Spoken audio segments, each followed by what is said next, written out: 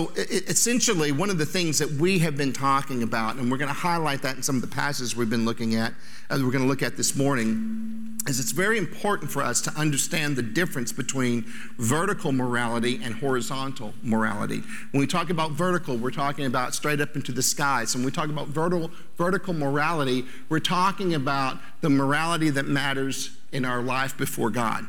And we're talking about following those rules and following those pieces of wisdom that we believe make God pleased with us and cause God to be happier with our choices rather than frown upon our choices. And the other kind of morality is horizontal morality. Horizontal morality is like the horizon, and what we're talking about there is how we treat one another. Now, if you put these ideas together of a vertical morality and a horizontal morality, you have the call to a cruciform life, which is exactly what Jesus modeled and what Jesus calls us to. But really, it's even more significant than that, because what we'll see in the Bible and the teaching of Jesus is there is no true vertical morality unless it bears fruit in horizontal morality. That's the big shocker in the teaching of Jesus, and even further in the teachings of Paul, that vertical morality is meaningless unless it bears the fruit of horizontal morality. And so we're going to talk a little bit about that this morning.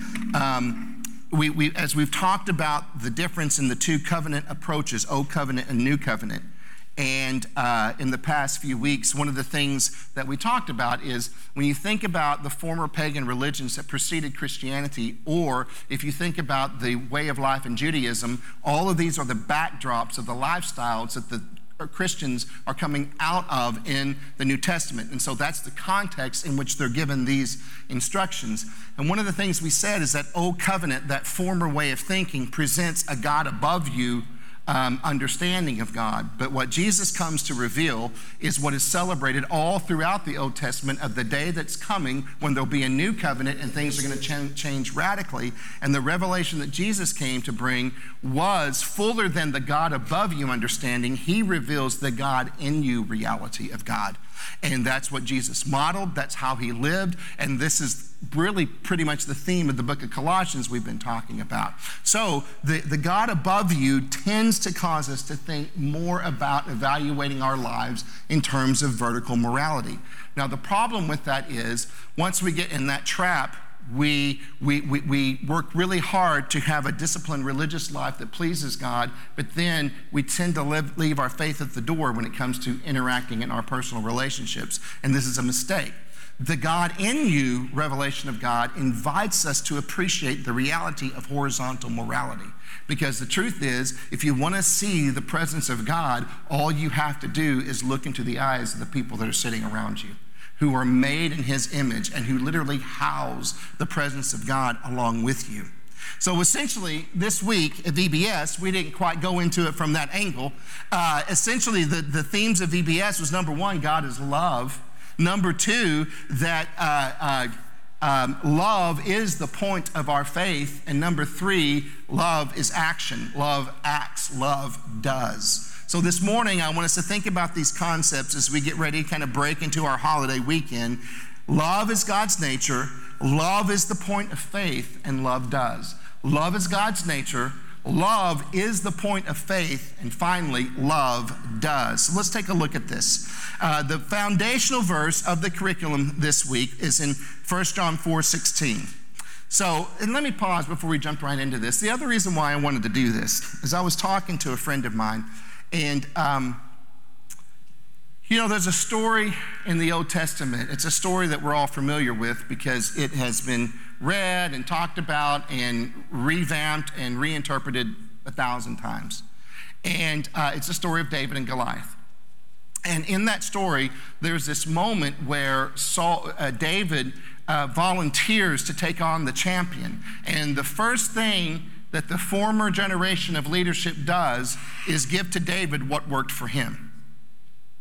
It's called Saul's armor. And it worked fine for Saul. And this isn't a statement of condemnation about Saul's armor.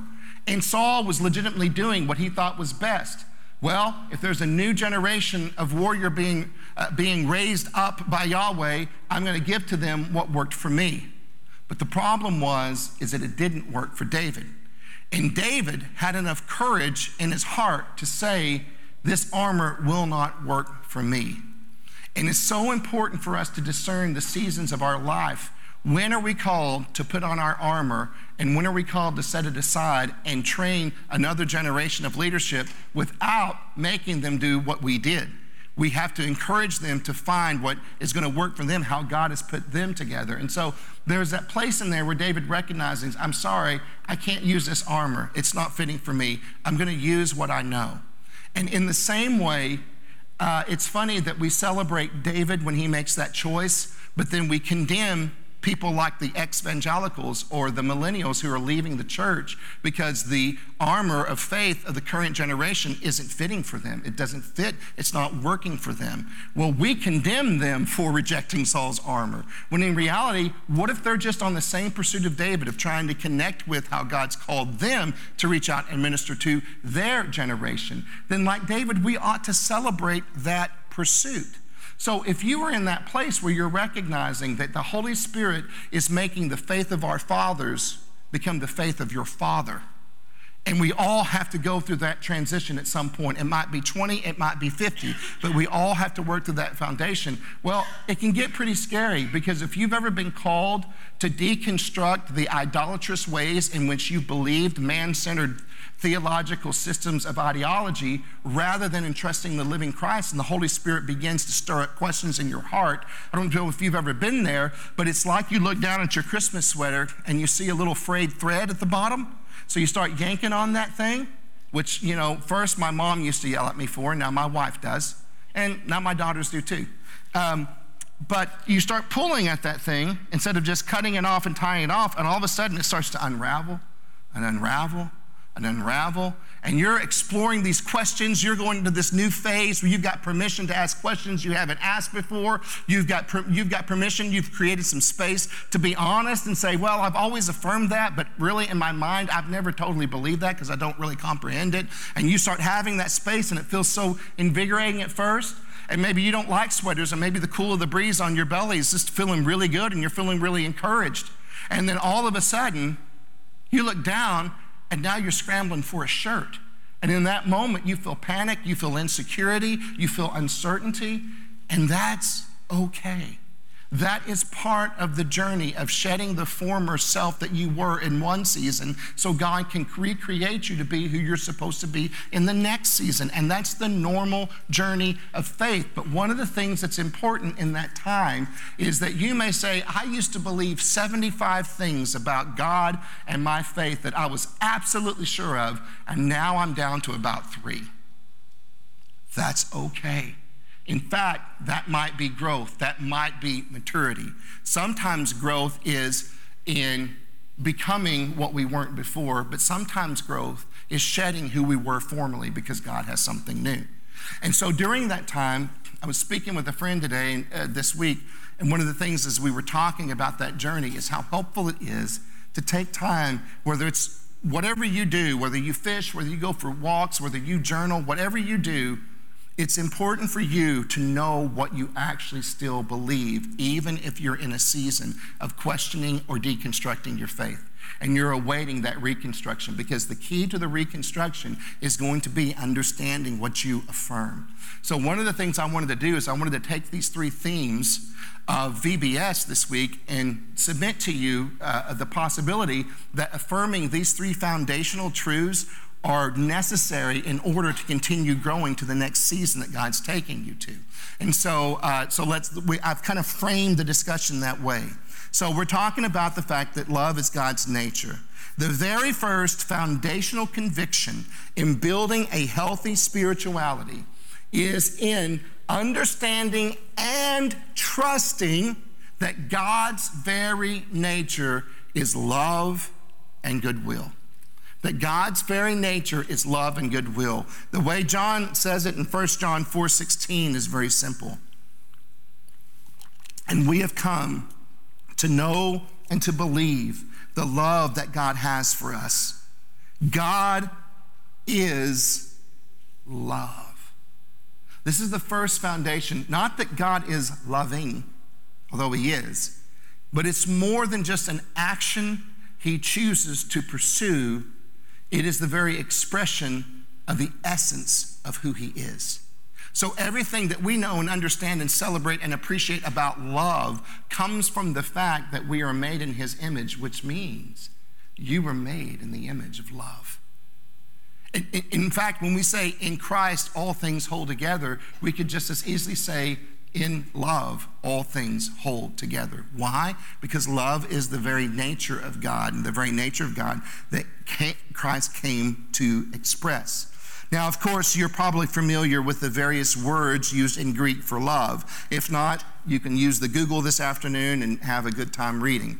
We're just going to focus on one of those, which is the one that John uses here, and it's the word agape. Now, the root word in the Greek from which we get agape simply means to prefer.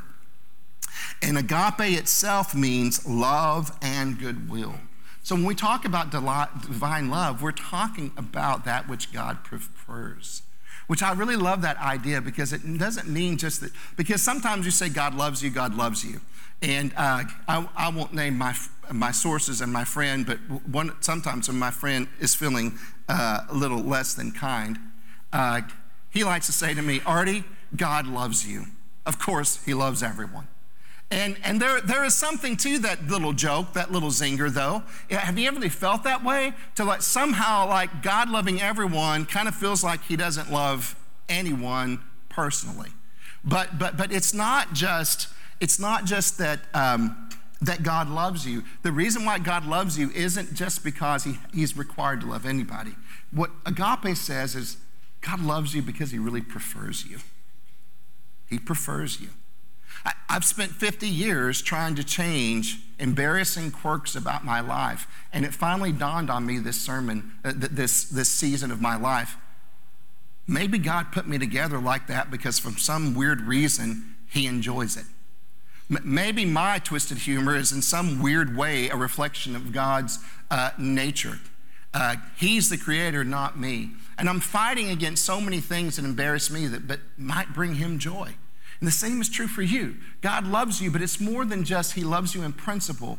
He has a preference for you.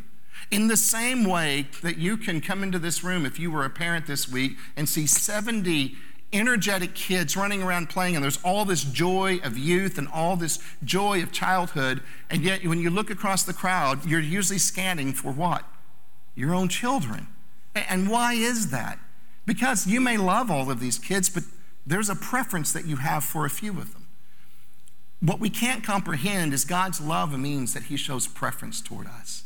And it also means that there's a way that he prefers we treat one another and that we treat others throughout the world. He has a preference, and that preference is in keeping with agape. It's in keeping with divine love. So one of the ways, primary ways we experience remaining connected to God is by remaining committed to love. What John says here is that we have come to know and we've come to believe. Now, I'm not going to go into the nerdy stuff that I think might be in your notes. You can look that up later or go to the Google. But all that I wanted to highlight in these two words is come to know and come to believe. Because what this word means is come to know has to do with it means learning by personal experience. It's the word gnosko in the Greek. It means to know, especially through personal experience or firsthand acquaintance. And that phrase, come to believe, means to not just to believe, but to entrust. In other words, it is that we come to understand God's love in such a way that we act upon that revelation. We entrust it. We entrust ourselves to it.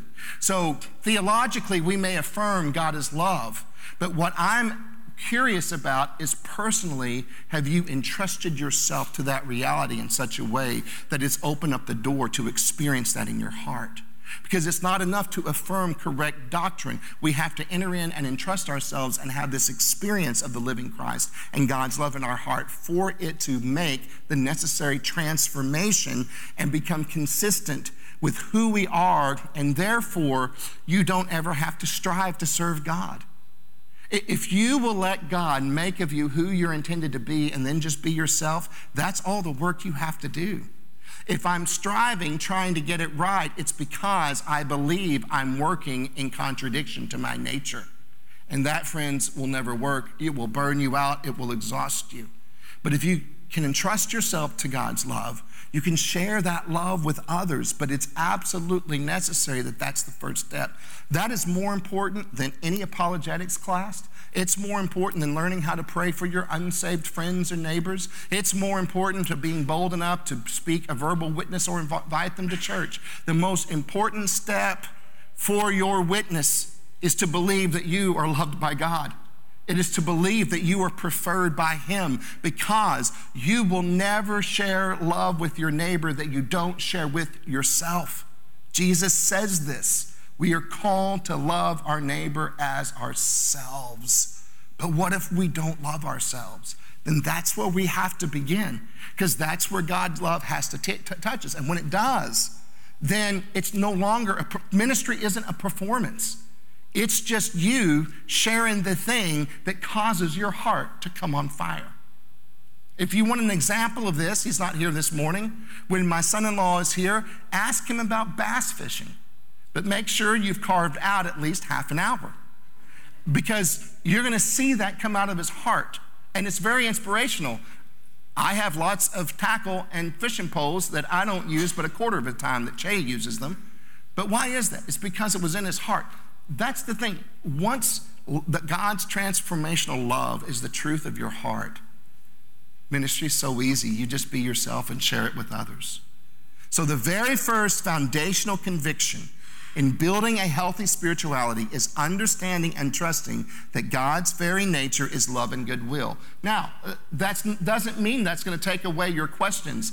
You're going to say, I believe it. I entrust myself to it. And then you're going to open your one-year Bible and you're going to read some kind of weird war passage from the book of Deuteronomy or the conquest passages, and then you're going to go into confusion again. It's okay to feel that confusion, but when you do, you stop and say, okay, this is confusing me. I don't understand how all this connects, but I'm going to go back to what I know to be true, which is God is love. The very nature of who He is love and goodwill, and therefore, if this is really bugging me, I'm going to pursue trying to understand this concept, but I'm going to do it from a vantage point of trusting that God is love and goodwill. So that's the first place we begin.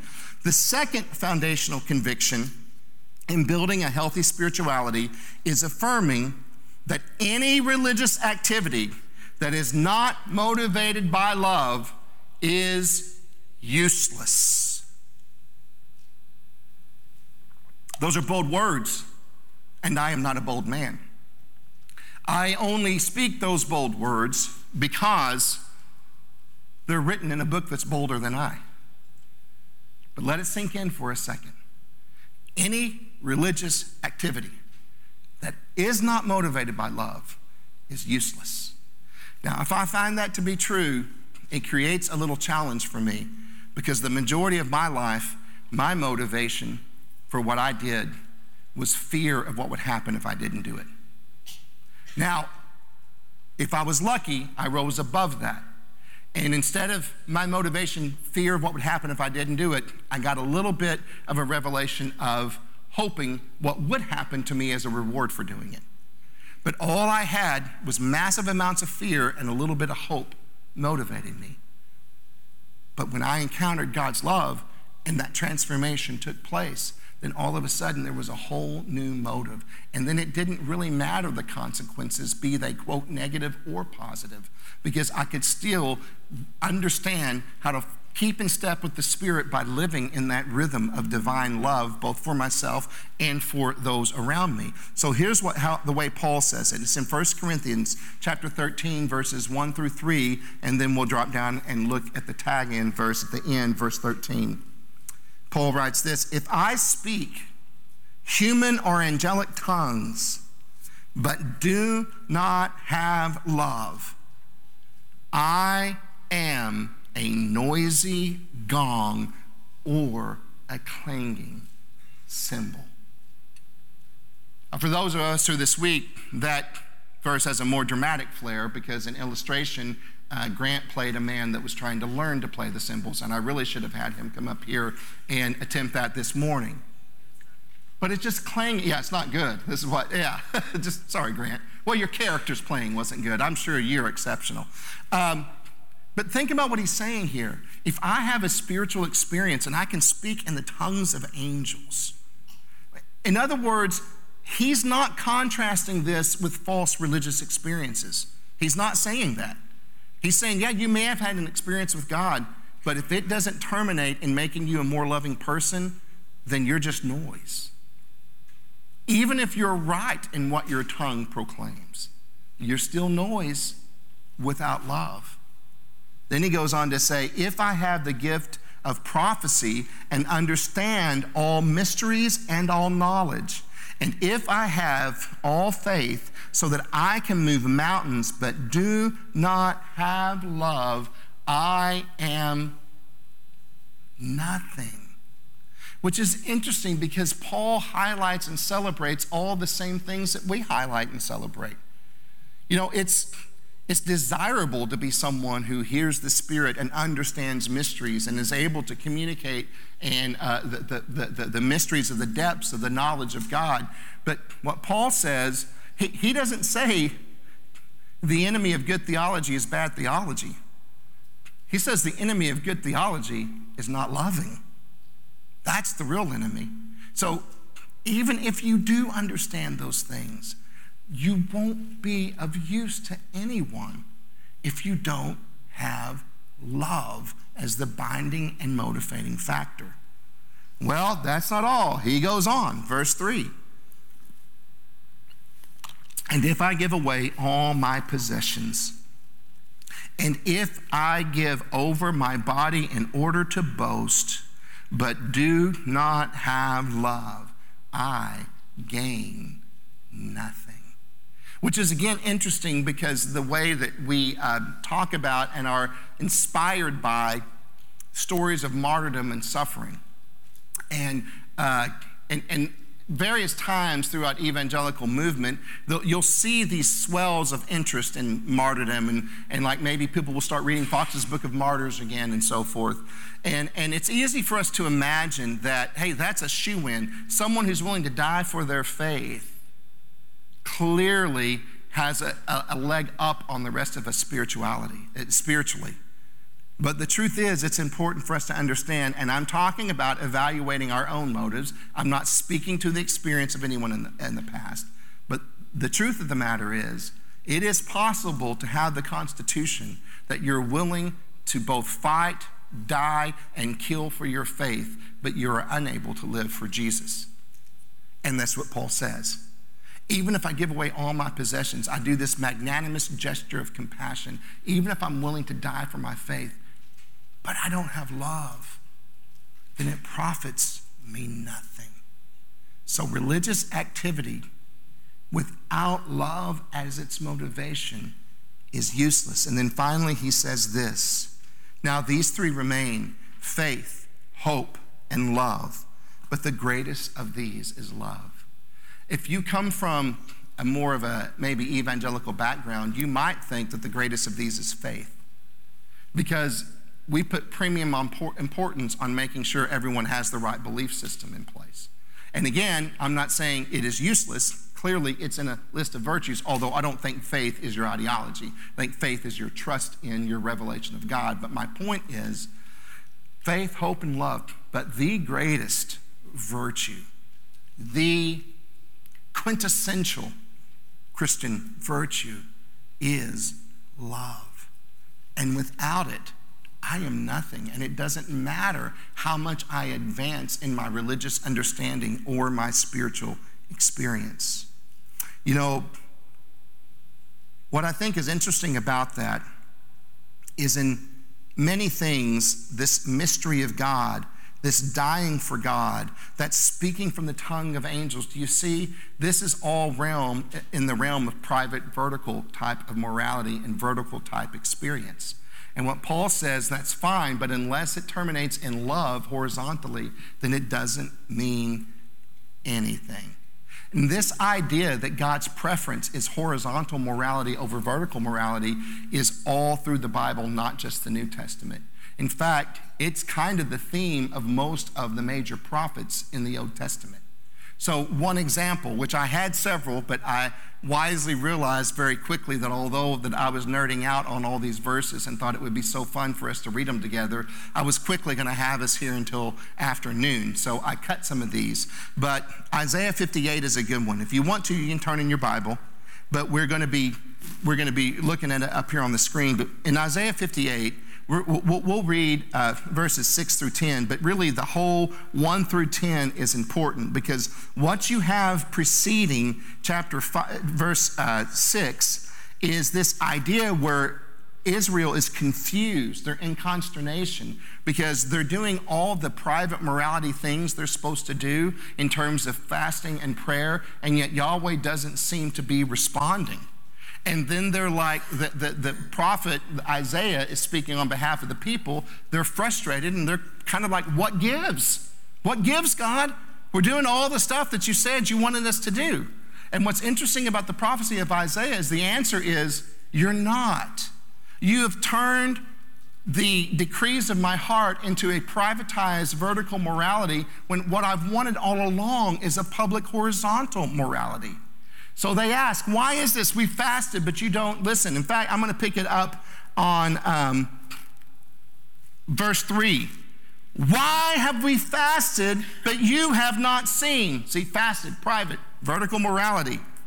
We have denied ourselves, but you haven't noticed. So again, the morality was for what God would see, private, vertical morality. Look. Do as you please on the day of your fast. Look, okay, this is God's answer to them. Look, you do as you please on the day of your fast. And, look at this, you oppress all your workers. So you've got good vertical morality, but you're failing in the horizontal morality, in the way you're treating other people. You oppress all your workers. You fast with contention and strife, and strike viciously with your fist. You hear all this? Condemnation over horizontal morality. You cannot fast as you do today, hoping to make your voice heard on high. Will the fast I choose be like this? A day for a person to deny himself, to bow his head like a reed, and to spread out sackcloth and ashes? In other words, is this the fast I choose? All these rituals that are intended to get the attention of the God above you so that you can celebrate your vertical morality? Do you think that's what I want? Rhetorical question. Will you call this a fast and a day acceptable to the Lord? And then we jump in to the contrast in verse 6. Isn't this the fast I choose? To break the chains of wickedness, and to untie the ropes of the yoke, to set the oppressed free, and to tear off every yoke. You see what he's saying? The fast I call you to isn't rituals of vertical morality. The fast I am calling you to that pleases my heart results in horizontal morality, because it affects the way that you treat other people. Verse 7, is it not to share your bread with the hungry, to bring the poor and homeless into your house, to clothe the naked when you see him, and to not ignore your own flesh and blood? That verse, is that horizontal or vertical? It's horizontal. It's all about how you're treating other people around you. Then here's what he said. If you will give yourself over to this vision of fasting as horizontal morality, then your light will appear like the dawn, and your recovery will come quickly. Your righteousness will go before you, and the Lord's glory will be your rear guard. At that time, when you call, the Lord will answer. When you cry out, he will say, here I am. If you get rid of the yoke among you, and the finger pointing, and the malicious speaking, and if you offer yourself to the hungry and satisfy the afflicted one, then your light will shine in the darkness, and your night will be like noonday. Now, I don't know about you. From best I can tell, I grew up both Pentecostal, Southern Baptist, and Charismaniac. All of these. So I'm a theological mutt, essentially. But what is common in both Southern Baptist and Pentecostalism and in charismatic circles is the theme of revival. Revival. Now, as charismatics and Pentecostals, we thought it could only come if we prayed it down. As Southern Baptists, we knew it could come if we would have a meeting where people had to go to church 5 nights a week. Then that was revival. Thank you for that, 2 chuckles. Southern Baptist brothers and sisters, unite. But this is what we believe: have meetings in church, bring in a guest speaker, which, granted, in those circles tended to be better than the dude we heard every Sunday, so we were revived a little bit. Because the evangelist comes and just brings his 5 best sermons. You got to plod through this guy week after week after week. Or in charismatic Pentecostal circles, it was like, well, if we don't have the church meeting all week, we have to pray really hard. So intercession for us was just like physically exhausting yourself by pleading with Jesus to do something. You guys ever been in those? I mean, they're exhausting, but you leave feeling so much better than everybody else who didn't show up. So there is a plus. But nobody stood up and said, maybe we don't need another prayer meeting and another meeting at church. We just need to go out and be kind to people. Because that's what Yahweh says through Isaiah. It is not what you do in your rituals before me. It is being willing to go out and not just notice what he says, not feed the hungry, give yourself to the hungry.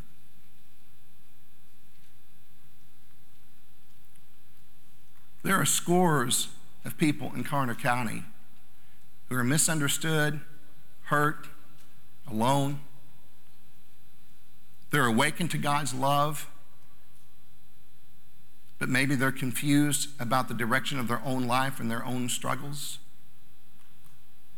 God is not calling, and conservatives believe that we're progressive if we tolerate them. But what does Isaiah say? Feed the hungry? That's not what he said. Do you guys see it in the text? You guys remember it? Give yourselves to the hungry. My hope and prayer is that we have a season in this community where we're not just known for mercy and tolerance, but we're willing to give ourselves to the broken, to the oppressed, to the marginalized, to the misunderstood. And we all have to go on our own journeys. But as I've discerned my own life and tried to understand what God's calling me to, I realized that there is a class of broken, misunderstood people. And personally, this isn't for the community, this isn't for everyone. You have to find this out on your own journey. But what I realized, I used to think I was burdened for them. And the Holy Spirit just recently corrected me and said, the reason you're burdened to them is because you belong to them. There's this place in ministry where it's not, I'm the one who has the answers and I'm giving them to you. It's this revelation that I'm called to serve you. Whether you agree with me a lot, or whether you adapt my belief system or not, I am called to serve you. I am called to work for your good and to work for your freedom from oppression. My friends, this is the path of revival. This is the way America will be changed. You don't have to hold a picket sign. You don't have to march on Washington. You just have to walk out your front door and see needs and respond with mercy. You just have to see the broken and be willing to give yourself to them. And then your light will break forth like the dawn, and even your darkness will be as bright as noonday. And you didn't have to exhaust yourself in order to do it. Be kind. So the second foundational conviction in building a healthy spirituality is affirming that any religious activity that is not motivated by love is useless. And then finally, The final foundational conviction in building a healthy spirituality is to embody the truth that love is as love does. It's not with the lips, it's with the actions. We're going to reference Luke 10, verses 25 through 37. For sake of time, we're not going to read all of it. You're probably familiar with it. It's a story that Jesus told when he's asked, what do I need to do to receive eternal life? And Jesus says, well, what does the law say? Love your God with all your heart, soul, mind, and strength, and love your neighbor as yourself. Jesus says, you've answered correctly. Do this and you will live. And then the text says this, and the lawyer, and then he peers back his motive, wishing to justify himself, which is to say, looking for a loophole to make loving my neighbor more palatable. He asks, and who is my neighbor? And then Jesus tells this audacious story. Now, in the context of telling this parable, most of the characters are Jewish. It probably would have been assumed that the man on the side of the road was a Jew, and of course the priest and the Levite were also Jews. But the hero of the story is the Samaritan. Now, if you want to imagine the emotional impact this story would have had on Jesus' hearers, listeners, imagine the people, the person, or the people group that you deem as your ideological enemies. These are the people you cancel on Facebook. You unfriend them or you mute them. These are the political ideologies that you believe are just so wicked and evil that anyone who happens to be on that side of the aisle has to be a monster. And it can go on either side. Now, get that person, that people group, that ideology in your mind. Now, can you imagine Jesus telling a story that made them the hero? That he tells it at the end of the story, go and do like they did. That's what Jesus is doing here. To his audience, the hero is not a hero at all. It's an anti-hero. The hero in Jesus' story doesn't have the right theology. He doesn't have the right understanding of worship.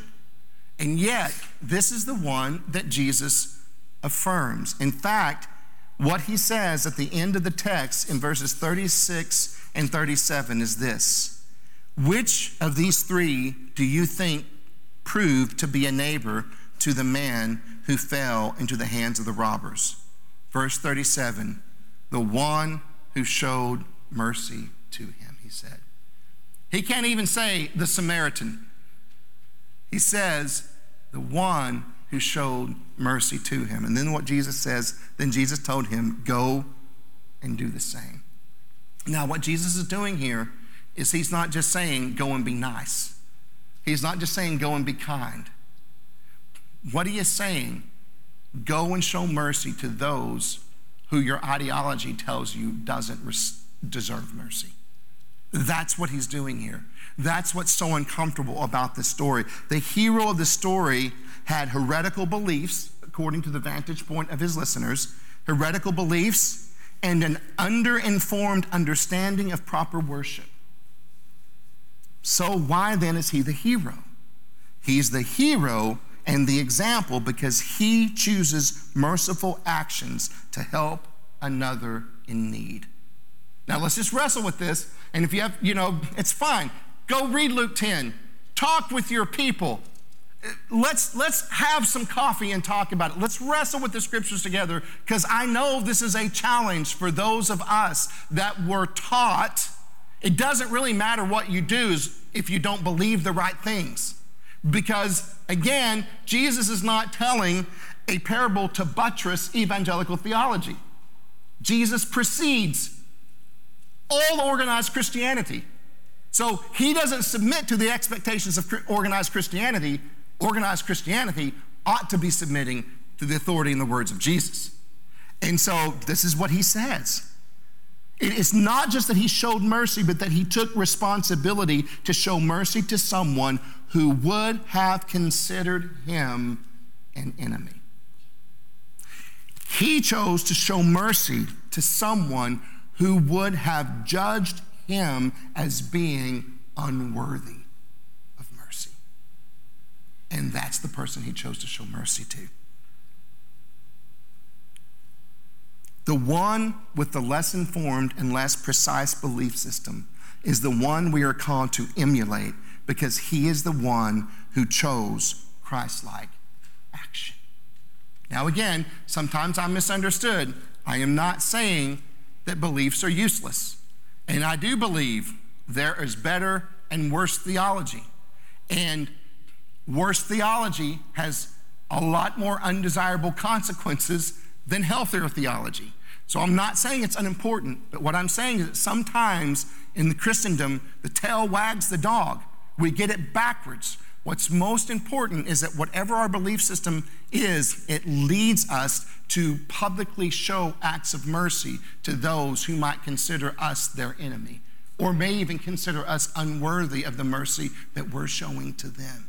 That is when our faith has come to fruition and maturity. And I promise you, no one is leaving the evangelical church because they're overwhelmed with all the Christ-likeness. No one's leaving for that reason. So this is the corrective for us. It's not to rail against their unbelief. It's not to fight culture wars to win them back. If we submit to Jesus, he'll draw them exactly to where they need to be. Christ-likeness will create the revival we long for. One pastor said it this way: the sons of thunder, in talking about our beliefs and our actions, the sons of thunder, James and John, wanted to call fire down from heaven on a Samaritan village who refused to welcome Jesus. In their petition, they were able to cite scripture because Elijah had done this. But Jesus replied, "Do you know what manner of spirit you are of?" From the tradition of religious conviction. And Jesus said, "You're saying all the right words and you're quoting the Holy Book, but you have no idea the spirit that you need." The question isn't, husbands, your call is not to be a biblical husband. It's to be a Christ-centered husband. Biblical husbands offer their wives to other men so that they'll be protected. That's what heroes of our faith have done.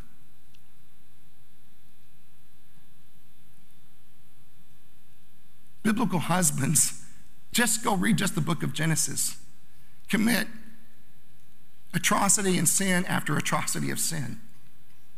The question isn't what's the biblical example. It's what's Christ-centered. What's Christ-like? And therefore, as we build our life around these foundations, God's very nature is love. Religious activity that isn't motivated by love is useless. And finally, love is as love does, acts out.